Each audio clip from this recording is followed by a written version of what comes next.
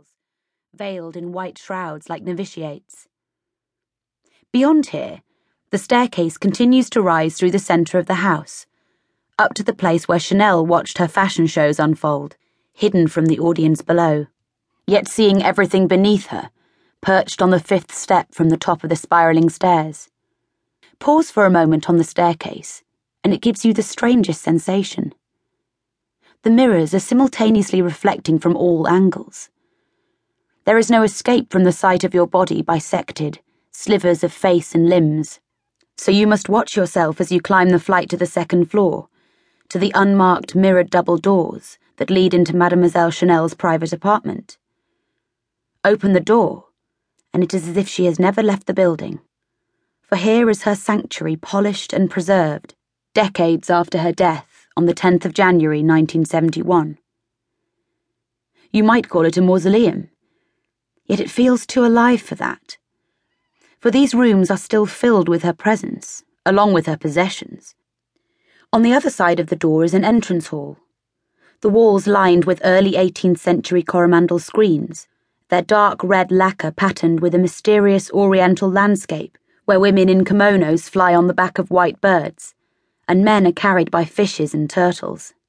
There are pale mountains and wraiths of clouds and lakes on the screens, waterfalls and temples and precipices, a world beyond the walls of this Parisian apartment, and the sound of the city is silenced by the softness of thick beige carpet, the view concealed by the mirrors that reflect the Chinese screens. The hall seems hermetically sealed, the way out hidden by mirrors, but 2 life-size Venetian blackamoors gesture to go on, past a pair of reindeer that stand to attention on either side of a bunch of gilded wheat in a silver vase. The statues point into the salon, but the reflection of their painted eyes and pointing hands is multiplied in a series of mirrored images, upending all sense of direction, skewing perspective within these looking-glass walls.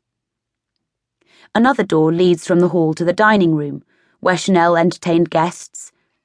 6 beige suede upholstered chairs at a walnut table, 2 lions on the tabletop, 2 gilt and crystal-encrusted mirrors in the alcoves, the ceiling curved like the vaulting of a Romanesque church. A smaller sitting room is lined with more antique Chinese screens, watched over by a stone statue of the Madonna and Child, his eyes at the door, hers cast down to the ground. But there is no bedroom in the apartment, for Mademoiselle slept across the street, on the top floor of the Ritz, with a view over the rooftops of Rue Cambon. Her hotel room was unadorned.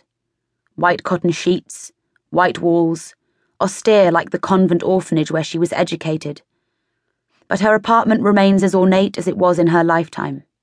The walls are lined in gold fabric, not that much can be seen of them, for they are covered with books and screens and mirrors, conserved like the inside of a holy sanctum, or the final resting place of an ancient Egyptian queen.